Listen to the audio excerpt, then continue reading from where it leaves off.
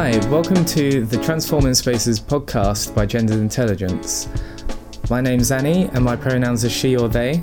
And I'm Frankie and my pronouns are he, him. In this podcast, we'll be running through some of the talks delivered at the Transforming Spaces conference in 2018. Gendered Intelligence is a charity that works to increase understandings of gender diversity and help improve the lives of all trans people. Our vision is of a world where people are no longer constrained by narrow perceptions and expectations of gender, and where diverse gender expressions are visible and valued. If you're interested in supporting Gendered Intelligence or to find out more about our youth work, volunteer scheme, educational and professional services, please visit genderedintelligence.co.uk or follow us on our Twitter @GenderIntel.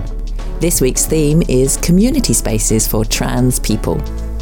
Our speakers in this episode are Joe Lloyd, Senior Lecturer in Occupational Psychology, Head of Learning and Teaching and Institute of Management Studies at Goldsmiths University. And this panel is also hosted by Jay Stewart, CEO of Gendered Intelligence.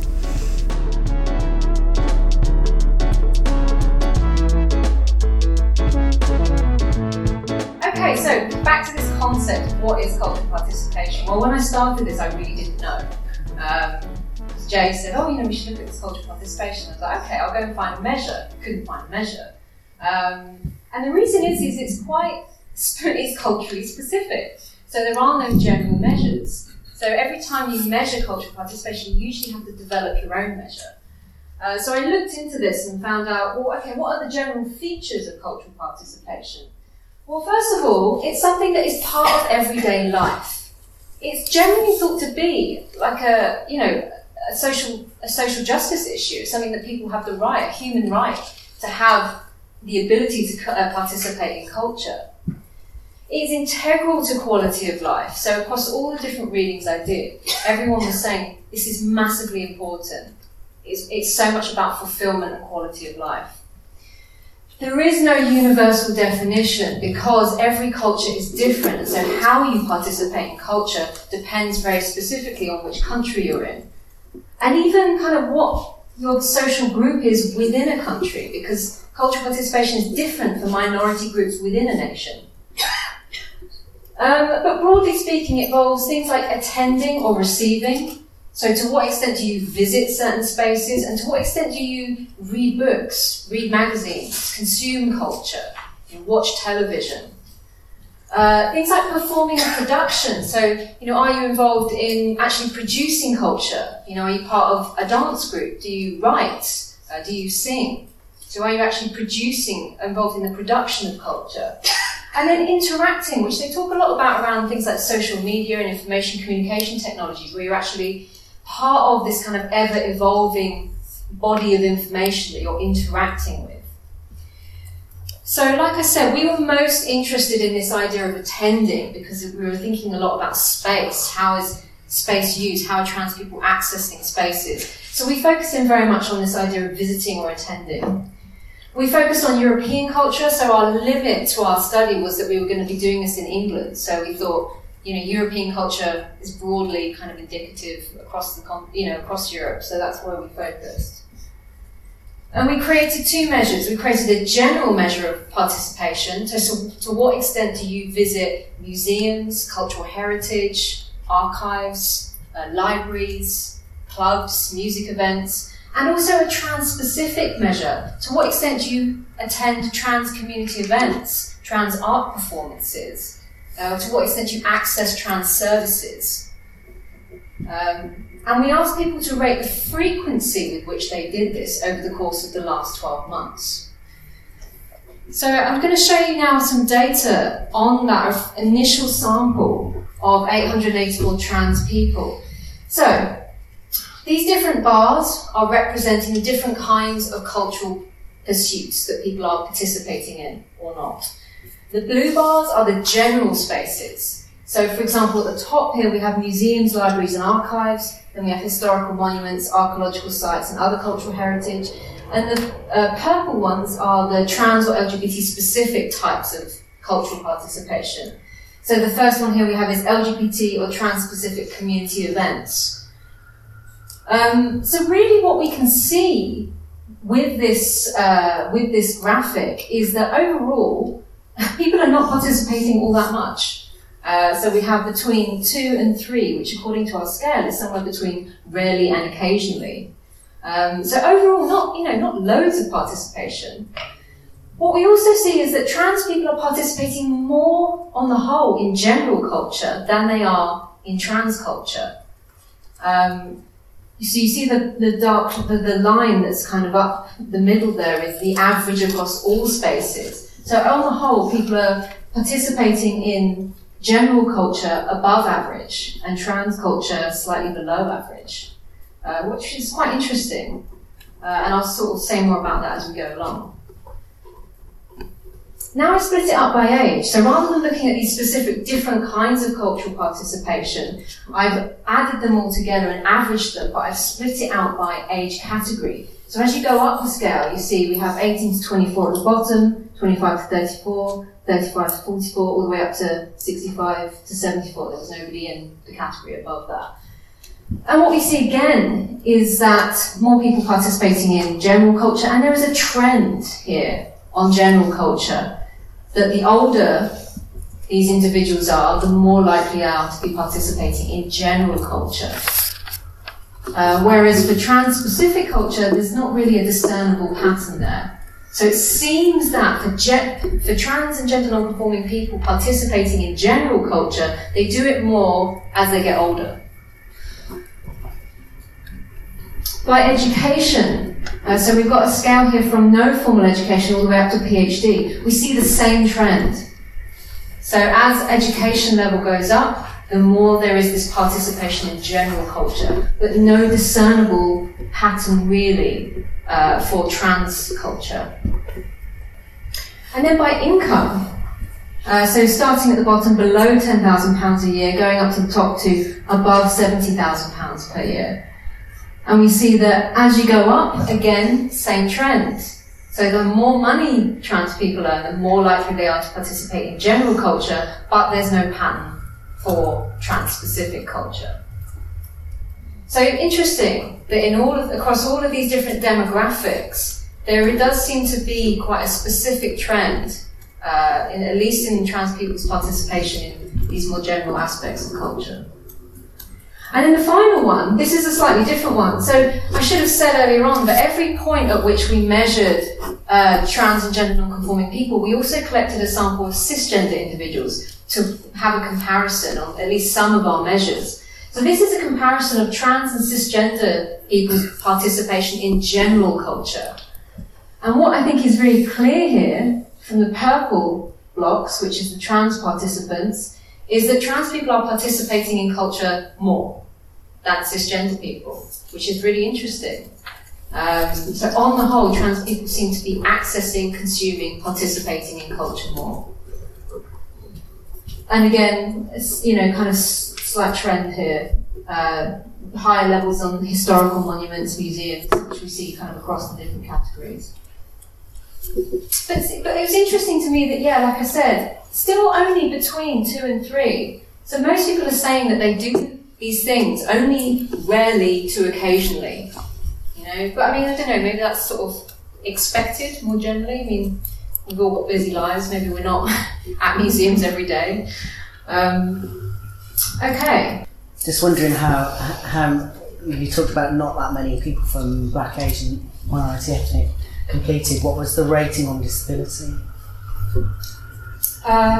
Quiz you now, about you. Yeah, I don't. Was it very small? Do you remember it being quite a low? It was quite a general question, I remember, and then we asked people to say what was that disability, and there was such a range of people saying, physical disability, and some people saying mental health is an issue, other people saying dyslexia, dyspraxia. So I think that's more of an issue for us to kind of, to be a bit more, specific. Okay, so that was the kind of frequency data. Now on to that second question of, what is the impact of this? So it's interesting to look at how many people are doing what. But what does trans cultural participation actually do for trans people? Like, in the sense of, how does it affect their well-being? So looking at kind of research that's already taken place in the area in relation to this, there's not a whole lot. because there's not a whole lot of quantitative research on transgender populations, full stop. The majority of research is qualitative, and even that, there's not a lot. It's kind of an underserved population in terms of research. But in terms of the quantitative research that was out there, there was one piece of research I found on community involvement, which I thought was kind of similar to cultural participation, not quite the same, but kind of similar. And that was found to be related to lower depression. So the more people involved themselves in their communities, the less their depression was. There were some other concepts that were, again, kind of related. So community belongingness. So a kind of subjective sense of I feel like I belong to this community was related to better well-being. Community connectedness, so I feel connected to my community, related to increased mental health, and identity pride, so the degree to which you feel proud of your trans identity was related to a lower depression and social anxiety. So looking at that, I wanted to kind of build a model, looking at our variable of cultural participation and how we thought it might impact people's quality of life. So the first thing that we looked at was, will trans-specific cultural participation have an impact on some important quality of life outcomes? And the two that we chose were social inclusion and self-esteem. Now, social inclusion is quite a broad variable, and it talks about things like, do you feel like you are broadly connecting with people? Do you feel like there are people you can have a good conversation with? Do you feel like there are people that genuinely understand you? So it's this sense of kind of being part of things, being part of the world. And then self-esteem is kind of a global rating of, how do you feel about yourself? Do you feel like you're a good person? Do you feel like you like yourself, kind of thing? So we thought that this cultural participation would, over time, and bear in mind this is over the course of 1 year, predict higher levels of social inclusion and higher levels of self-esteem. With the reasoning that, if you're participating more in culture, you may be more likely to feel included and you may feel better about yourself. But as you'll know back from the previous slide, we also have these related variables around belongingness and connectedness and pride, and we thought they would be important too. So we thought that maybe they would sort of sit as almost intermediary variables in this relationship. So in other words, if you participate more in culture, are you more likely to feel connected? And if you feel more connected, are you more likely to feel included more generally and to have higher levels of self-esteem? And equally, if you participate more in culture, are you more likely to feel proud of your identity?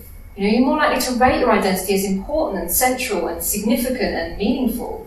And as a result of that, feel more included and have higher self-esteem. So we tested this with our research over the course of 1 year.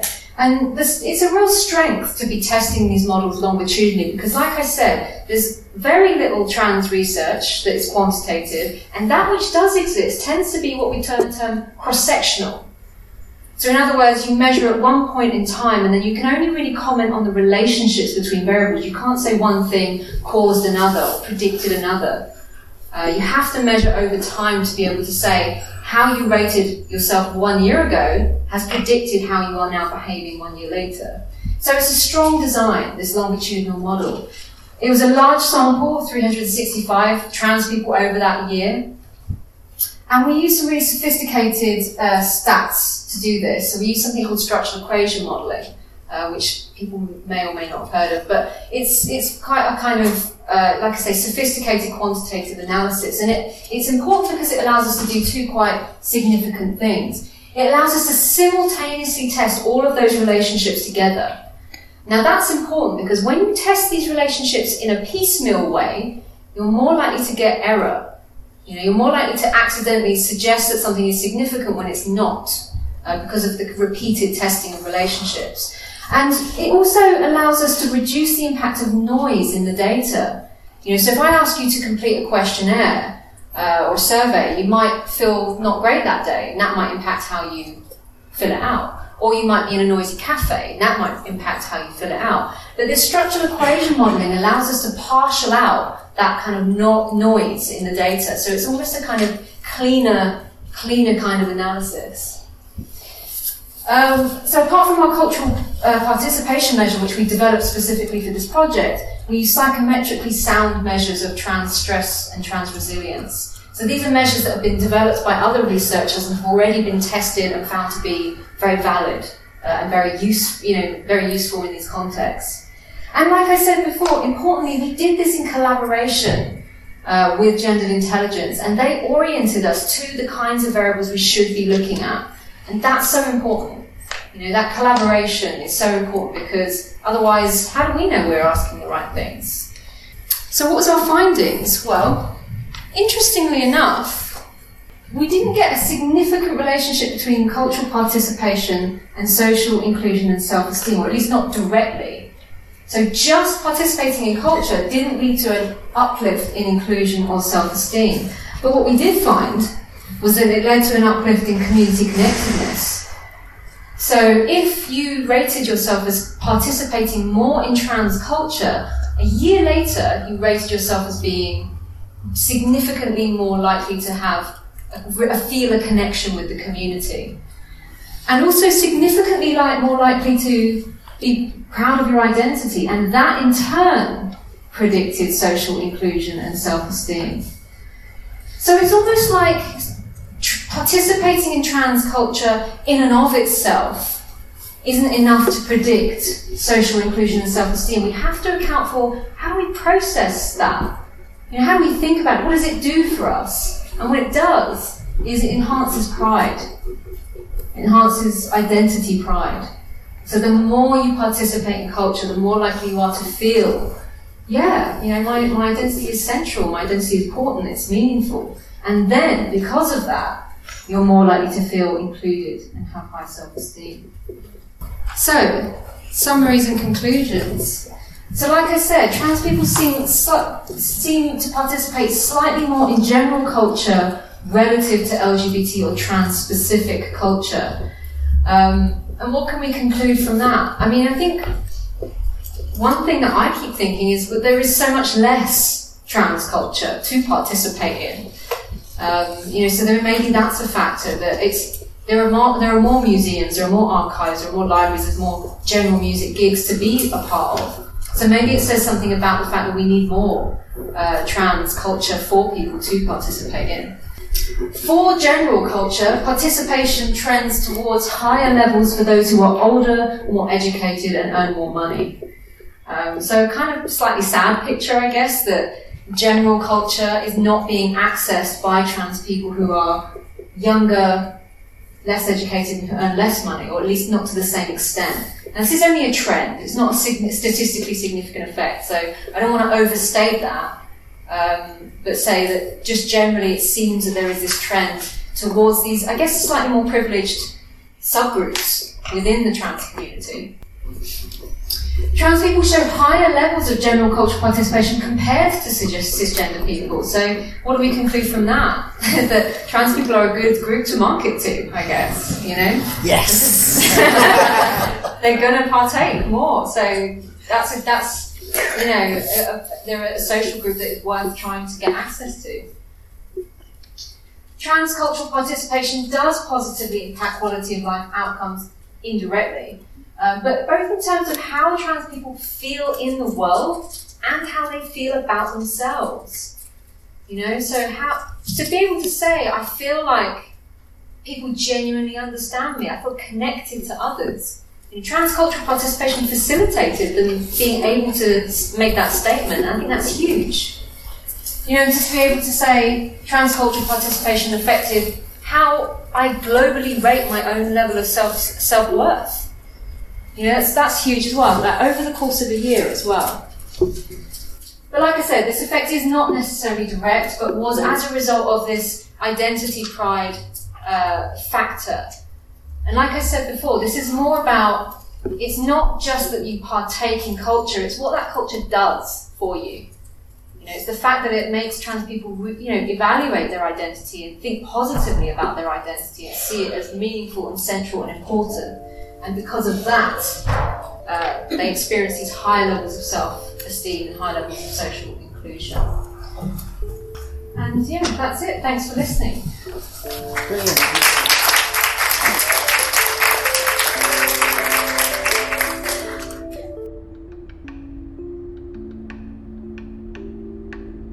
You've been listening to the Transforming Spaces podcast. Our next conference will be running on the 15th and 16th of November 2019, so make sure to save the date and we'll let you know when tickets are up. I know I will. Thanks for listening. And if you want to continue this conversation or you have any points to add, we'd be really interested to hear your views. So do please tweet us at Gender Intel.